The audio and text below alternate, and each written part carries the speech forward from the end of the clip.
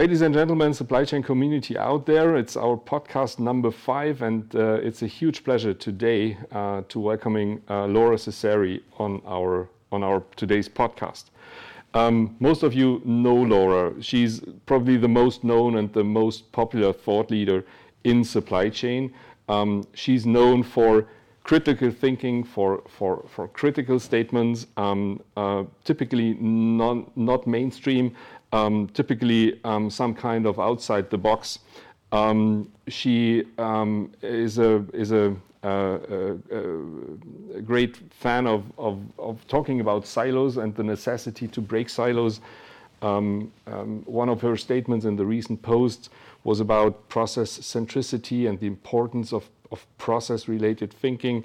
I think this is pretty much in line with our thought leadership, but I think we will find this out in today's discussion. This being said, handing over to my colleague Andy in Chicago to make a quick intro and then to kick the discussion off. Andy. Thank you, Klaus. It's a really huge pleasure to have Laura on the podcast today.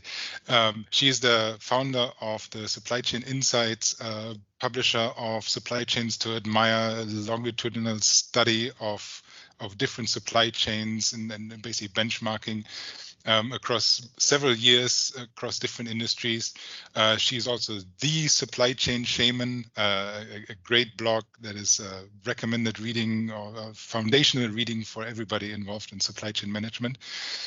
And without further ado, I would like to jump into the first question, if that's okay, because I found one of the very interesting insights we had out of the last year of the pandemic was your study on how companies were coping with their supply chain on this disruption. And one of the most interesting insight that I found was that the core, the one thing that really stuck out was that monolithic, vertically or fully integrated supply chain solutions were actually not performing particularly well, to put it diplomatically. And that would be the first question. So could you, from a process perspective, possibly explain a bit and elaborate a bit why that was the case and what could be done? So thank you for having me on the show today. And I think it makes sense for us to reflect on the last decade.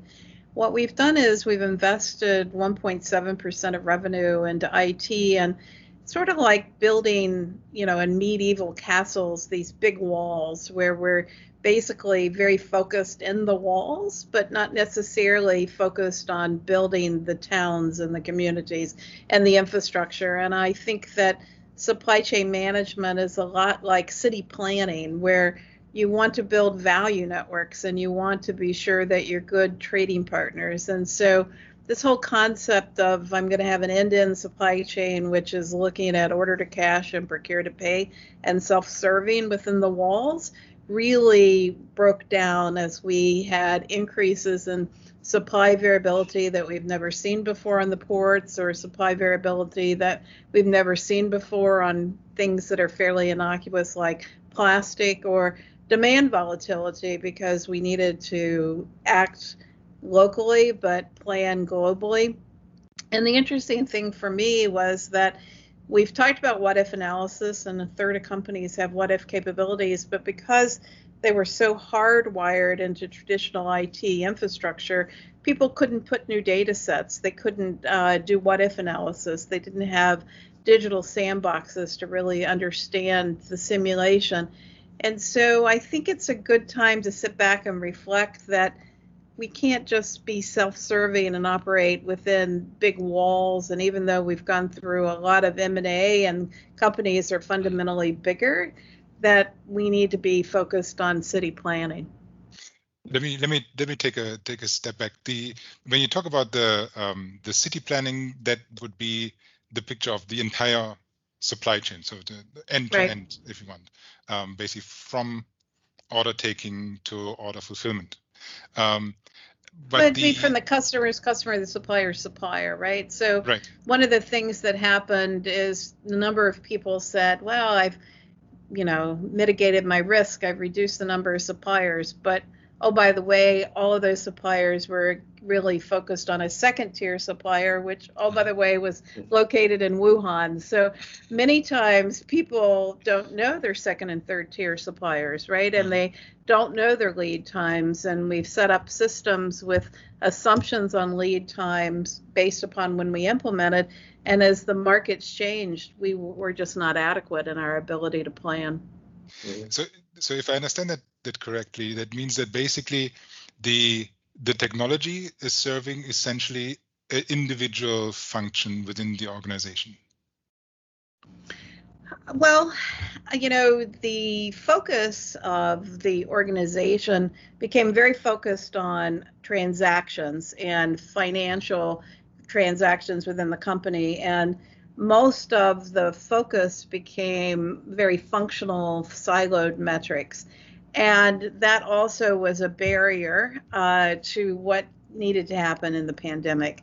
So, I've written a book called Metrics That Matter, and I really believe from my supply chains to admire research is you want to have a balanced scorecard within the company, that because supply chain is a complex nonlinear system, and the trade-offs are, nonlinear between growth, margin, inventory turns, and return on invested capital. And most of the time, people are looking at simple triangles thinking that trade-offs are easy, but they're not. And only 29% of people can see cost easily. And I haven't found anybody that can really look at margin. And so the ability to understand these trade-offs is difficult in today's organization. But Laura, you said companies have invested a huge amount of money into systems and into their supply chains from an IT perspective. Yet we are not there. What went wrong, or what need to be done differently in order to get better? So we invested most of the money on transactional systems, orders, purchase orders, but not on decision flows. And even if I invested in planning, I typically will have a planner that has an average tenure of 2 to 3 years that's running a system that's not very flexible. And I haven't thought about how do I redefine how I make decisions, how do I use outside-in data. And I think a large part of this is changing our current paradigms to unlearn to think differently, because most supply chain leaders' minds are very focused on transactional efficiency, not necessarily on how do I use data differently based upon the art of the possible, and how do I improve decision-making, collaboration, and workflow across the organization. Mm-hmm. And the other thing that happened in the last decade, which I think is really detrimental, is as the technologies rolled out, supply chain became another function within many functions within, this enterprise with the big walls. And, the original concepts of supply chain were from the customer's customer, the supplier's supplier. And so the ability for the supply chain leader to act became problematic, so much so that sometimes people would rename the supply chain function just so they could have the ability to influence sales or to influence channel, because, supply chain is about customer's customer to supplier's supplier. Mm-hmm.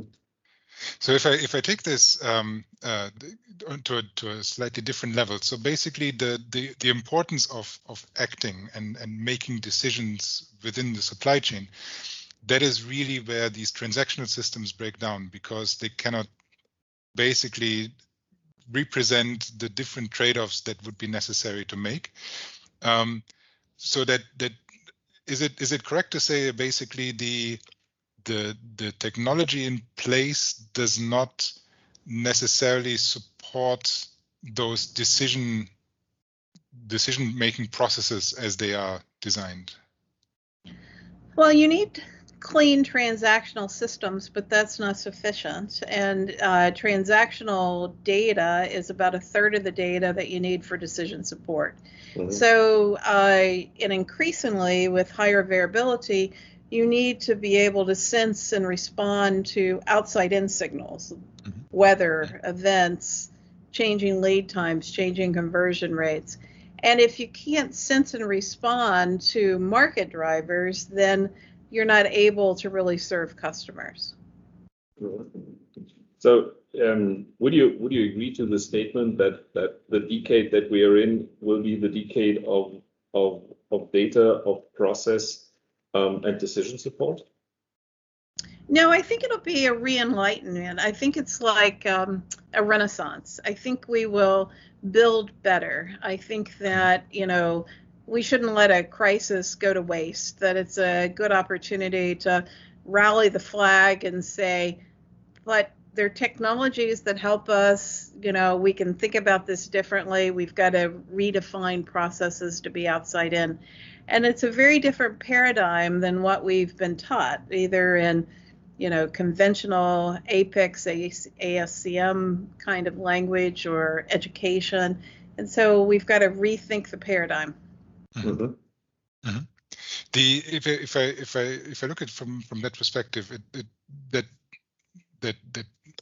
kind of re-enlightenment, it sounds like there is a need to distinguish between the workflow and the technology underneath. So basically, right. lifting the workflow, which is basically serving the customer, and use the technology in order to enable that.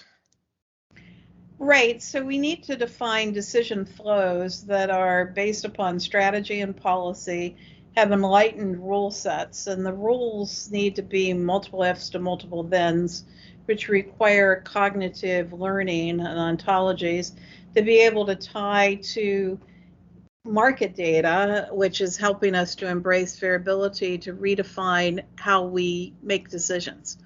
And it goes across all forms of decision, whether it's CRM or SRM or supply chain planning or transportation planning. But those silos of planning do not connect, and they're not outward facing to really look market to market, and they don't allow us to do bidirectional orchestration. So, alternate supply, alternate bill of material, alternate manufacturing, substitution of materials. The supply chain operates in the world of gray, not in the world of black and white. Mm-hmm. And so, the ability to make better decisions really requires us to redefine how new technologies can help us with decision support. Mm-hmm. Mm-hmm. But most of those silos do have their functional domain systems, and companies have invested into their TMS, into their CRM, into their ERPs, into their planning systems, and so on. And since all these systems are typically very functionally focused, this is kind of even emphasizing and underlining the kind of this silo shape and this silo behavior. So apparently what it needs is a kind of layer on top, right? It's something that connects all these things, because it's I think unrealistic that we can throw away all these systems that we implemented with a lot of money and simply implement one big new one. This was probably the idea of ERP many years ago, but we all know that this idea never turned true. Well, maybe. I used to have a phone that hooked to the wall, and it sat on a special little desk in the hallway. And it really was kind of the center of family life, the phone would ring. And now I have a mobile phone, and I don't even have a hardwired phone into my house, right? And back in the 70s, I would never have conceived that I would do away with my, hardwired phone on a little desk. Well, I think that we'll find that what we have built is obsolete, and we're going to need to walk away from it. The concept of SRM, CRM, APS, TMS are very inward focused. I don't necessarily believe that we can overlay these new decision support fabric and flows on top of the old-fashioned systems, because they're inside out. Let me ask you from that angle. So it sounds like there's a lot of innovation required. At the same time, I remember you mentioned before in one of your webinars that there is not much supply chain innovation, has not much effect anymore. did I understand that correct? Yeah, it's hard for new ideas to make it to market. The venture capitalist will sometimes co-opt a good idea, or it's hard to get funding. But I am seeing some pretty cool technology start to take shape as part of the pandemic, because I think more and more people are raising their hands saying, what I have today doesn't work very well. Mm-hmm. Mm-hmm. And what would it take in order to get that momentum within the supply chains, within the organizations going again, to say, let's look at what doesn't work, why it doesn't work, really dig into the root causes of the problem, and then develop from that? Well, I think the pandemic is a good catalyst. I think people are waking up saying, wow, I invested a lot of money in technology and I had to turn a lot of it off and, didn't work so well. So that's number one. But number two, what I'm trying to do is to help people to see a better way, in terms of NoSQL and, sensing and how we can build outside-in processes. Because I think if business leaders see that there's value and there's clear case studies around value of how to redefine the future, then they can rally towards it. And I think it could be a step change. And that's what I'm trying to do in my own way. Mm-hmm.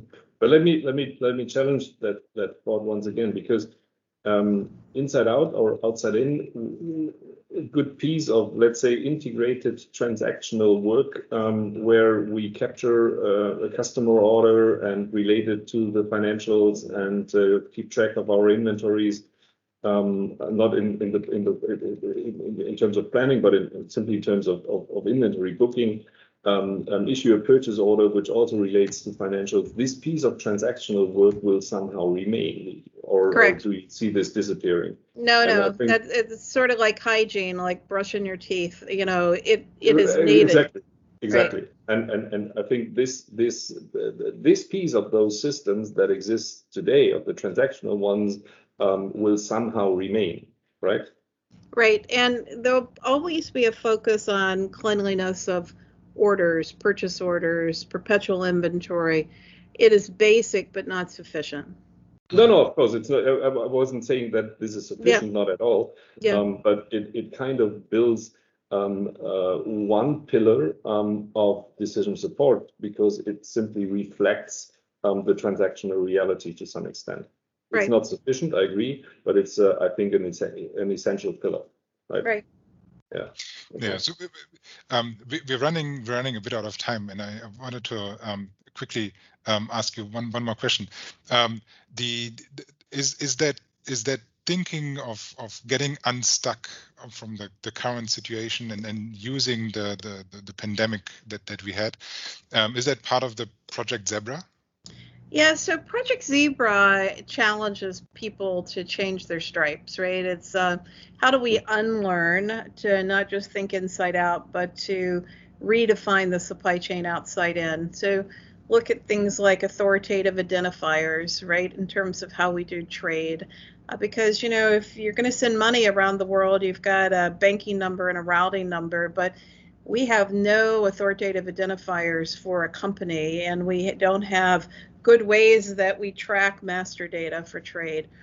And how do we really deal with variability? So Project Zebra is looking at how can we be outside in, how can we be good trading partners, how can we redefine decision flows, and testing with business leaders so that people can see tangible case studies. Mm-hmm. Yeah. That's I think a fantastic conclusion. Is we defined the problem very well. We see the opportunity to restart innovating very fundamentally, and there is an ideal venue in basically the Project Zebra to work on that and get it started. Right, and Project Zebra's genesis is that we didn't think the zebras could change their stripes, but we now know that when a zebra moves from climate to climate in Africa, they change their stripes. So can business leaders change their stripes, right? Can we change our paradigms? Excellent. We would call that the C-level mandate and the change management culture. Yeah, at its finest, right? In its finest. Yeah. Excellent. Great I think it's conclusion, a I think. fantastic closing words. Thank you so much, Laura, for joining us today. Thank you. And looking forward to have you again when we have results from all this innovation again. Oh yeah, I would love that. I'd love that. Thank you. Have a good one. Thank you so much. Bye now. Bye, Laura. Bye. Bye. Bye.